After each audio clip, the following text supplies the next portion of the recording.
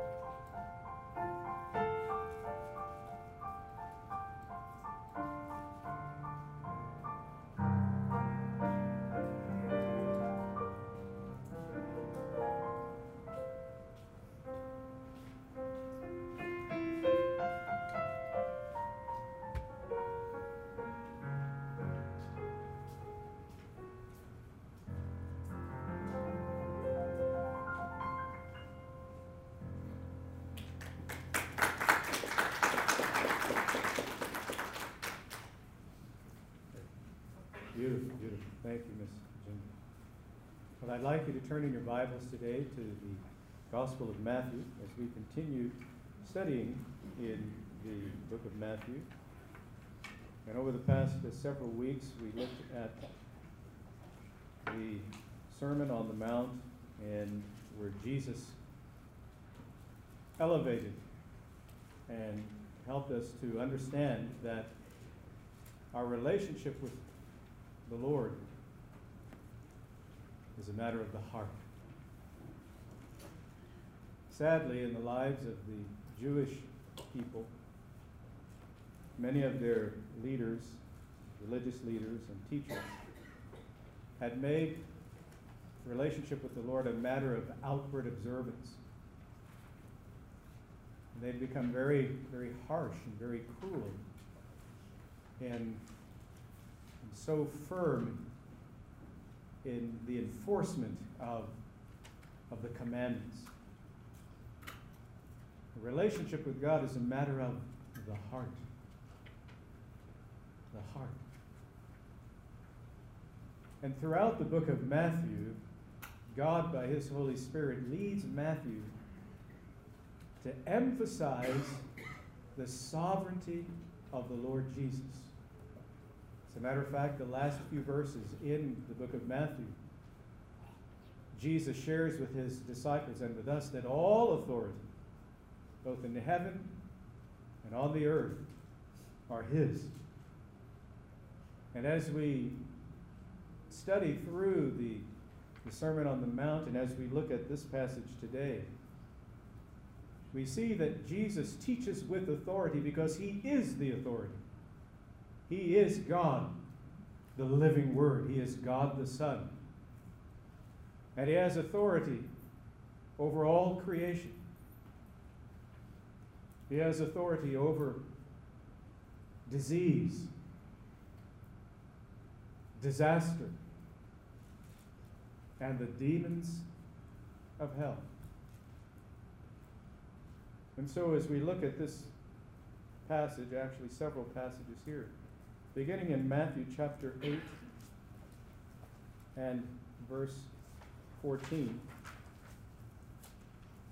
we see that the Lord Jesus Christ provides healing. Now, we looked at a passage last week. Jesus healed the servant of the centurion. And He made a statement that in all of Israel He hadn't seen faith like the faith expressed by the centurion, who was a Gentile. He wasn't even a Jew. And Jesus made the statement that many will come from the east and the west and will sit down with Abraham, Isaac, and Jacob. Because God is the God of all people. Every person belongs to Him. There are those who like to say, well, this is my life and no one has the right to tell me how to live my life. It's my life. No. Your life doesn't belong to you. Your life belongs to God. We are His. And you can choose to live like a child of the devil if you want to. But you will bear the consequence and the consequences for that choice. But let us begin reading, please. Matthew chapter 8, and beginning at verse 14.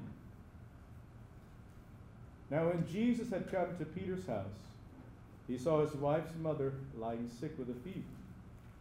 So he touched her hand, and the fever left her. And she arose and served them. When evening had come, they brought to him many who were demon-possessed, and he cast out the spirits with a word, and healed all who were sick, that it might be fulfilled which was spoken by Isaiah the prophet, saying, He himself took our infirmities and bore our sicknesses. And when Jesus saw great multitudes about him, he gave a command to depart to the other side. Then a certain scribe came and said to him, Teacher, I will follow you wherever you go. And Jesus said to him, Foxes have holes and birds of the air have nests, but the Son of Man has nowhere to lay his head. Then another of his disciples said to him, Lord, let me first go and bury my father. But Jesus said to him, Follow me, and let the dead bury their own dead. Now when he got into a boat, his disciples followed him. And suddenly a great tempest arose on the sea, so that the boat was covered with waves. But he was asleep. Then his disciples came to him and awoke him, saying, Lord, save us. We are perishing. But he said to them, Why are you so fearful? O you of little faith. Then he arose and rebuked the winds and the sea, and there was a great calm. So the men marveled, saying, Who can this be, that even the winds and the sea obey him? Let's pray, please. Our Father in God, we come to you again. We ask your blessing upon your holy word. We pray that you would speak to us by your Holy Spirit and touch each heart and life as only you can. To the glory and to the honor of the Lord Jesus, in whose name we pray, giving thanks. Amen. So we see here that the Lord provides healing. Peter's mother-in-law is healed. She has a fever. Now what I find very interesting is that Peter is considered by the Catholic Church as the first pope. And yet Peter was married. You follow? Because this is his mother-in-law. His wife's mother lay sick with a fever. You follow? And over in the books of Timothy, the writings that Paul wrote to Timothy, he said one of the doctrines of the devils, of demons, was the forbidding of marriage and the abstaining from the eating of meats. Because both are inconsistent with what God commanded us to do in the book of Genesis. He brought Adam and Eve together and he told them to be fruitful and to multiply. And then after the flood, God told Noah that the animals, the fear of man would be placed into the animals, and that the animals would be a provision of food for them to eat. All right, now don't take my word for it. You can open up the book of Genesis and read it. So Peter was married. Interesting that he was the first pope, so okay. But notice also that after the Lord Jesus heals her of this fever, she gets right up. She gets right up, and then she begins to serve them, because they were guests in her home. The Lord Jesus heals us, and we demonstrate our gratitude to him and an acknowledgement of the wonderful privilege to be called a child of God through our service unto him and to one another. Amen. And then notice that they bring others to the Lord who are demon-possessed. Jesus has the power and the authority to deliver from spiritual bondage. There are so many people, unbelievers who are possessed. Now, a believer cannot be possessed by the devil, but the believer can be oppressed and tempted. The Lord Jesus Christ himself was tempted out in the wilderness, was he not? After the baptism of the Lord, the Bible says that the Spirit, God the Holy Spirit, drove him into the wilderness where he fasted and prayed for 40 days. And afterward, the Bible says he hungered. And the devil came tempting. And what did the Lord use to defeat the devil? He used the Word of God. Spiritual bondage. Jesus delivers from spiritual bondage. But notice they brought the people to Jesus. And we bear a responsibility to pray for our country, to pray for our family members, to pray for our neighbors, to pray for our people who live here in the United States of America. So many who are held in chains under spiritual bondage. And we're to pray for the politicians. Oh, what a fabulous Sunday school lesson. You've heard me quote this before. The Bible teaches the person who is unwilling to work should not eat. The Bible also goes on to say that every person has the responsibility to provide for himself. This idea that life owes anybody anything is a lie straight out of hell itself.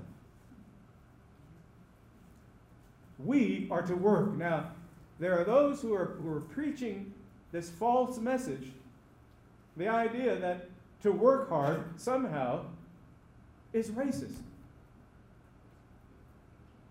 That is a lie. That is not true.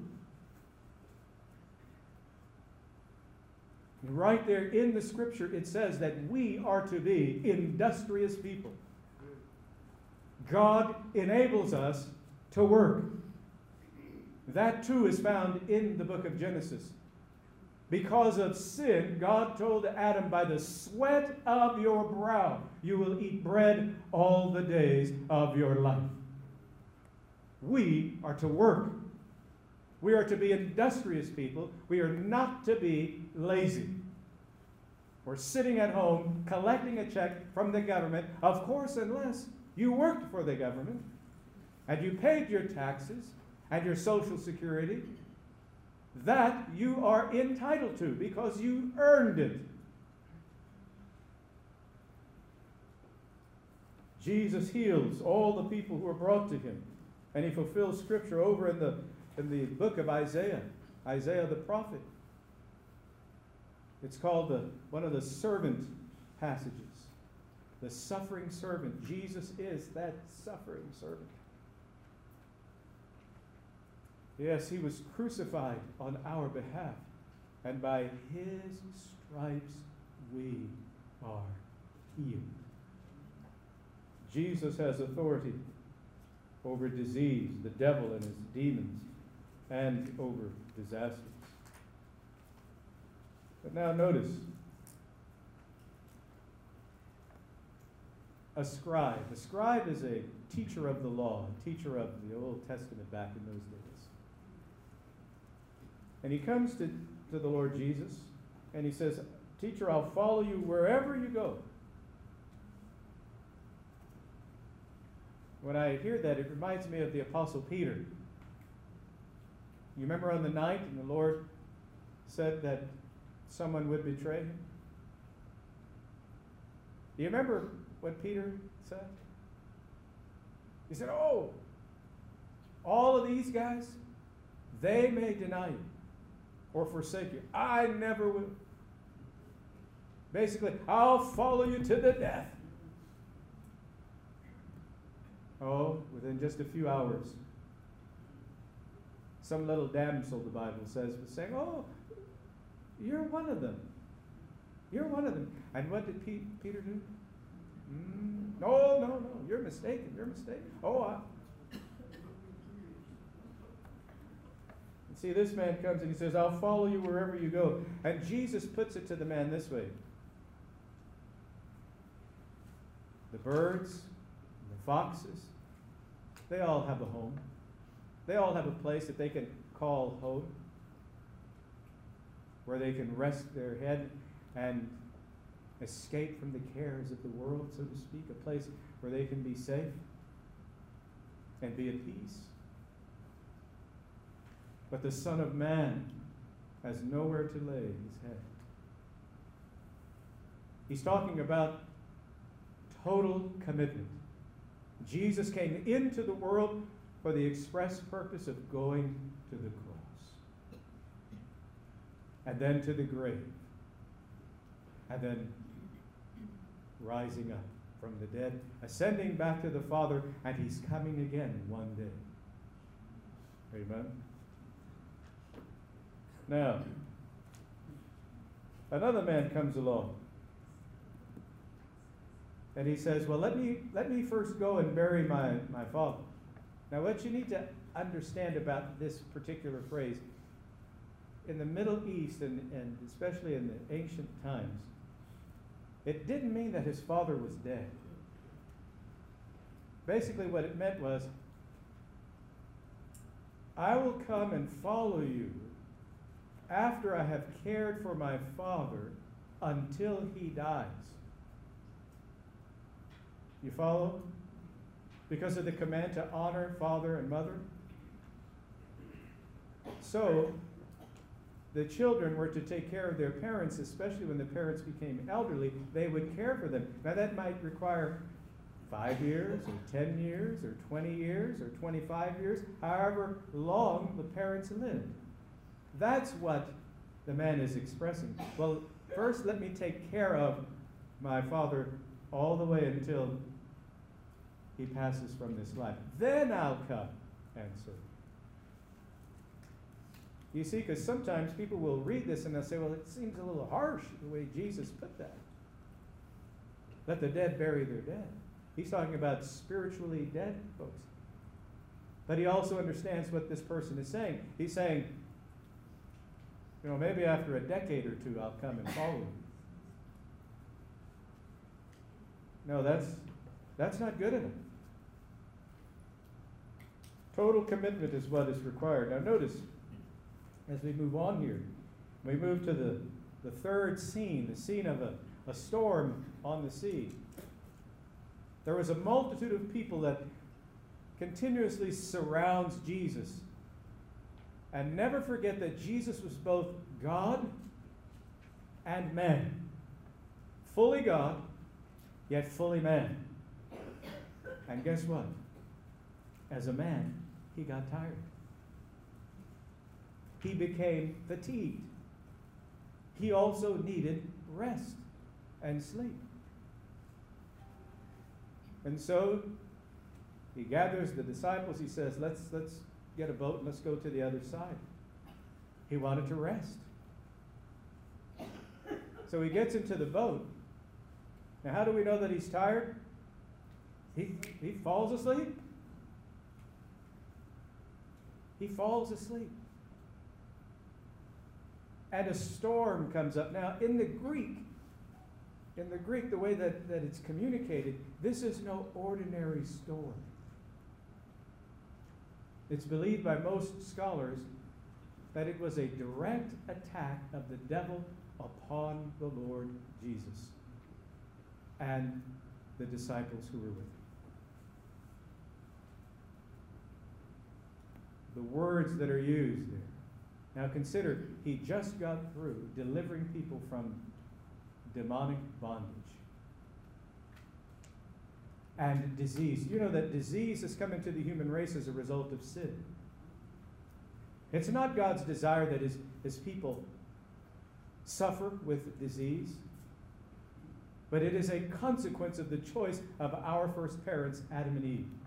And as a result of the choices of humanity throughout all of the centuries that have passed. This severe storm, and notice that the disciples, at least 6 or 7 of them, are seasoned fishermen. They've been out on the sea, fishing. Yet this storm is so great that the waves are now filling the boat, and they're afraid that they're going to sink. And Jesus must have been really tired because he's sleeping through all of it. And the Bible says, you know, they're struggling, and he's sleeping. And so they come to him, Lord, save us. We're perishing. We're about to die. They're filled with fear. And notice how the Lord Jesus responds. Why are you so fearful? Why? Stop for a moment and ask yourself that same question.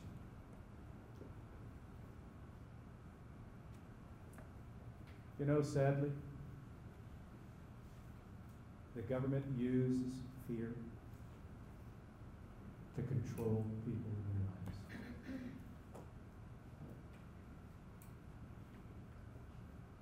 It's tragic, sad, so sad. The Bible teaches that we're to fear God and God alone. Throughout the Scripture, God tells his prophets, don't fear man. Fear God. Speak the truth and stand up for the truth. Proclaim the truth. And to do so without apology. And fear not those who can kill the body. No. Don't fear them. Fear him who is able to destroy both body and soul in hell. That's what Jesus says. So he tells them, why are you so fearful? Why should you be afraid when the Lord of life is in the boat with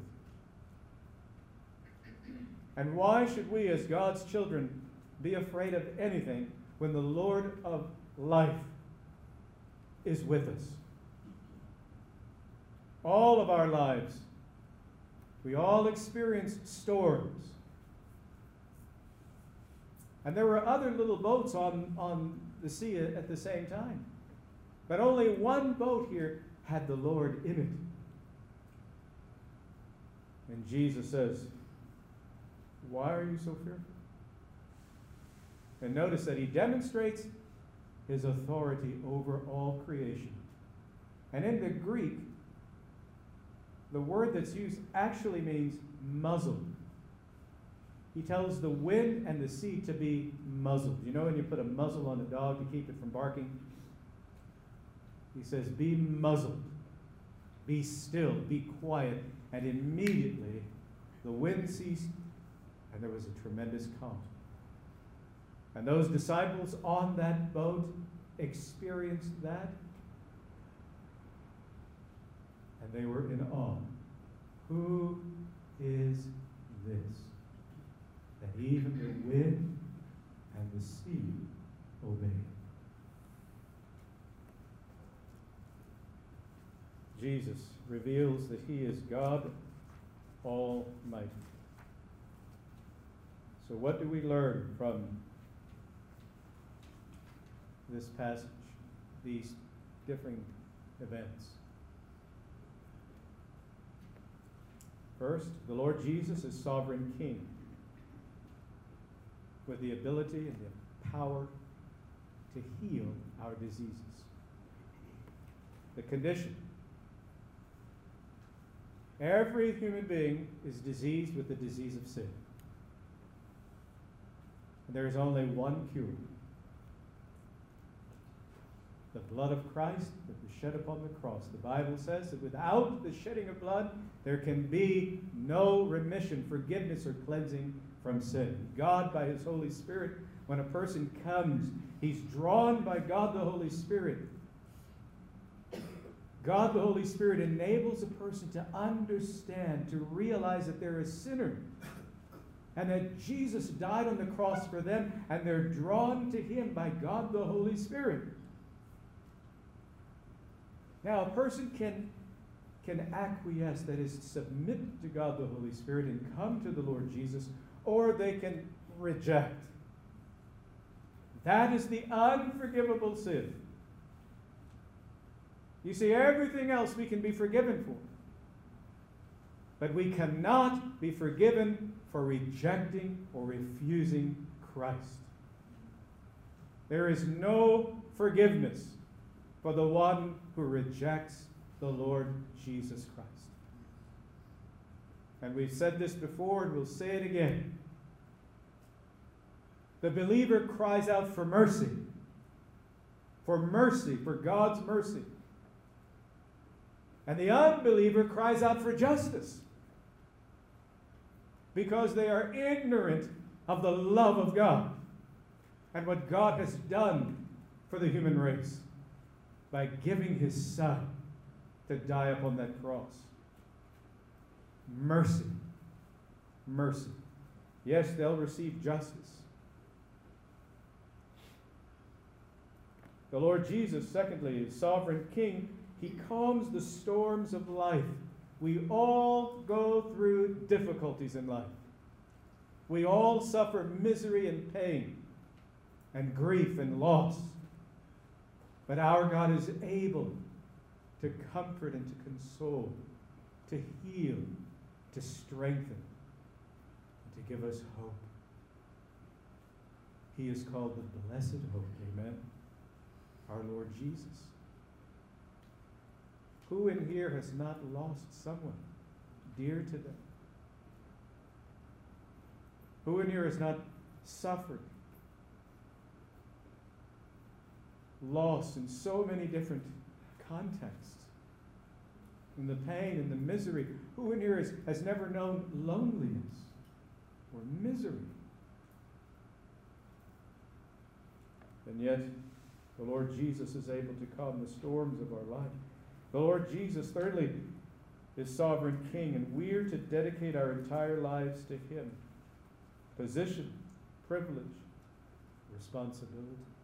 We have what is referred to as a positional righteousness. God declares us righteous. Imagine that. The Bible says that Jesus takes our sin onto Himself, and He enrobes us with His righteousness. So that when God the Father looks at us, He sees us as His righteous children. Not because we're righteous in our own power, no. But the righteousness of Christ enrobes us. How wonderful is that? It's called justification. It is a divine decree. God says, I declare you righteous. Amen. Amen. And notice the privilege that we have. We're the children of God. And we can call upon Him at any time. Anytime. God is never too busy to hear the prayers or to be touched by the weeping of a broken heart. God cares for His children. And then we have a responsibility to share His love with others. And then, like the disciples, We're to bring our brokenness, our confusion, our fears, and our pain to the Lord Jesus in prayer.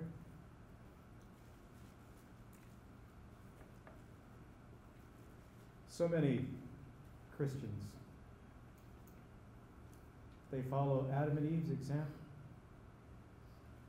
They do something they know that it's displeasing to God, and they go running to the bushes to hide. You can't hide from God. You can't hide from God.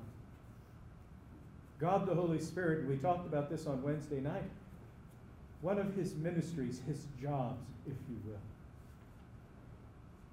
is to convict us of our sin.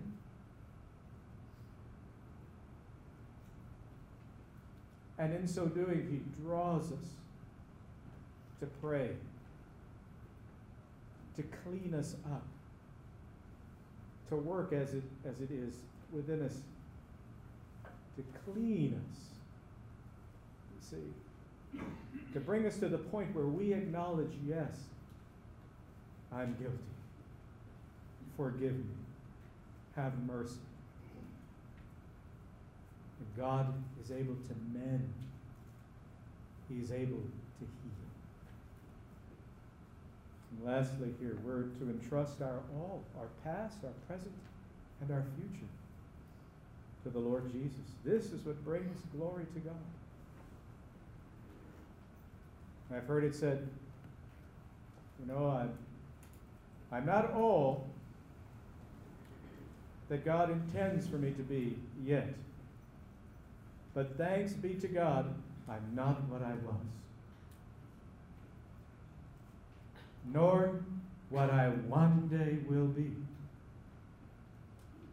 We mentioned this last week, I think. The day's coming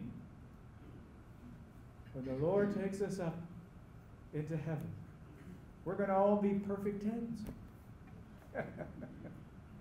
We're going to be just the right weight,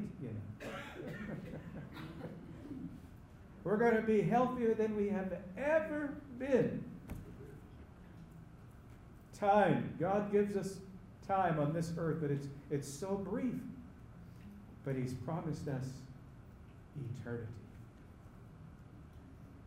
Maybe you're here today and you've not given your heart to the Lord. You don't know whether or not that when you die you'll go to be with him in heaven. God wants you to know. The Bible says you can know. K-N-O-W. Know. And be confident that you're going to go to heaven when you die.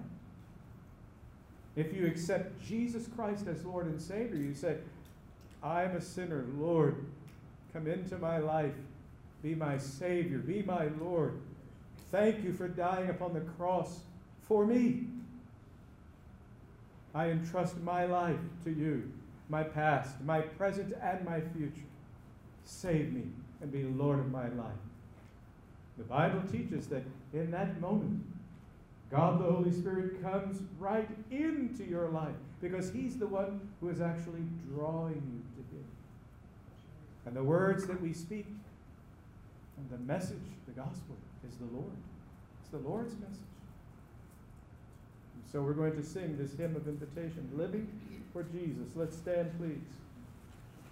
And as we sing, it's the Lord's invitation to you to give your life to him. As we sing, you give your heart and your life to him, and then make it public. Step out and walk down the aisle and make it public. There Jesus, the Bible says, died upon the cross for everyone to see in public. After having borne his cross for everyone to see. Those who would entrust their lives to him, step out and make it public that you believe and have accepted Jesus as Savior. As we sing, you make your commitment to him.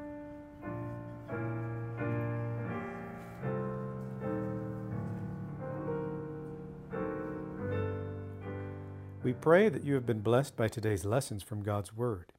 And we invite you to contact us with any questions that you may have, especially questions regarding your relationship with the Lord Jesus Christ. We want to help you with your walk of faith in the Lord Jesus Christ and with your understanding of His holy word, the Bible. Our contact information is listed in the podcast show notes. May God richly bless you.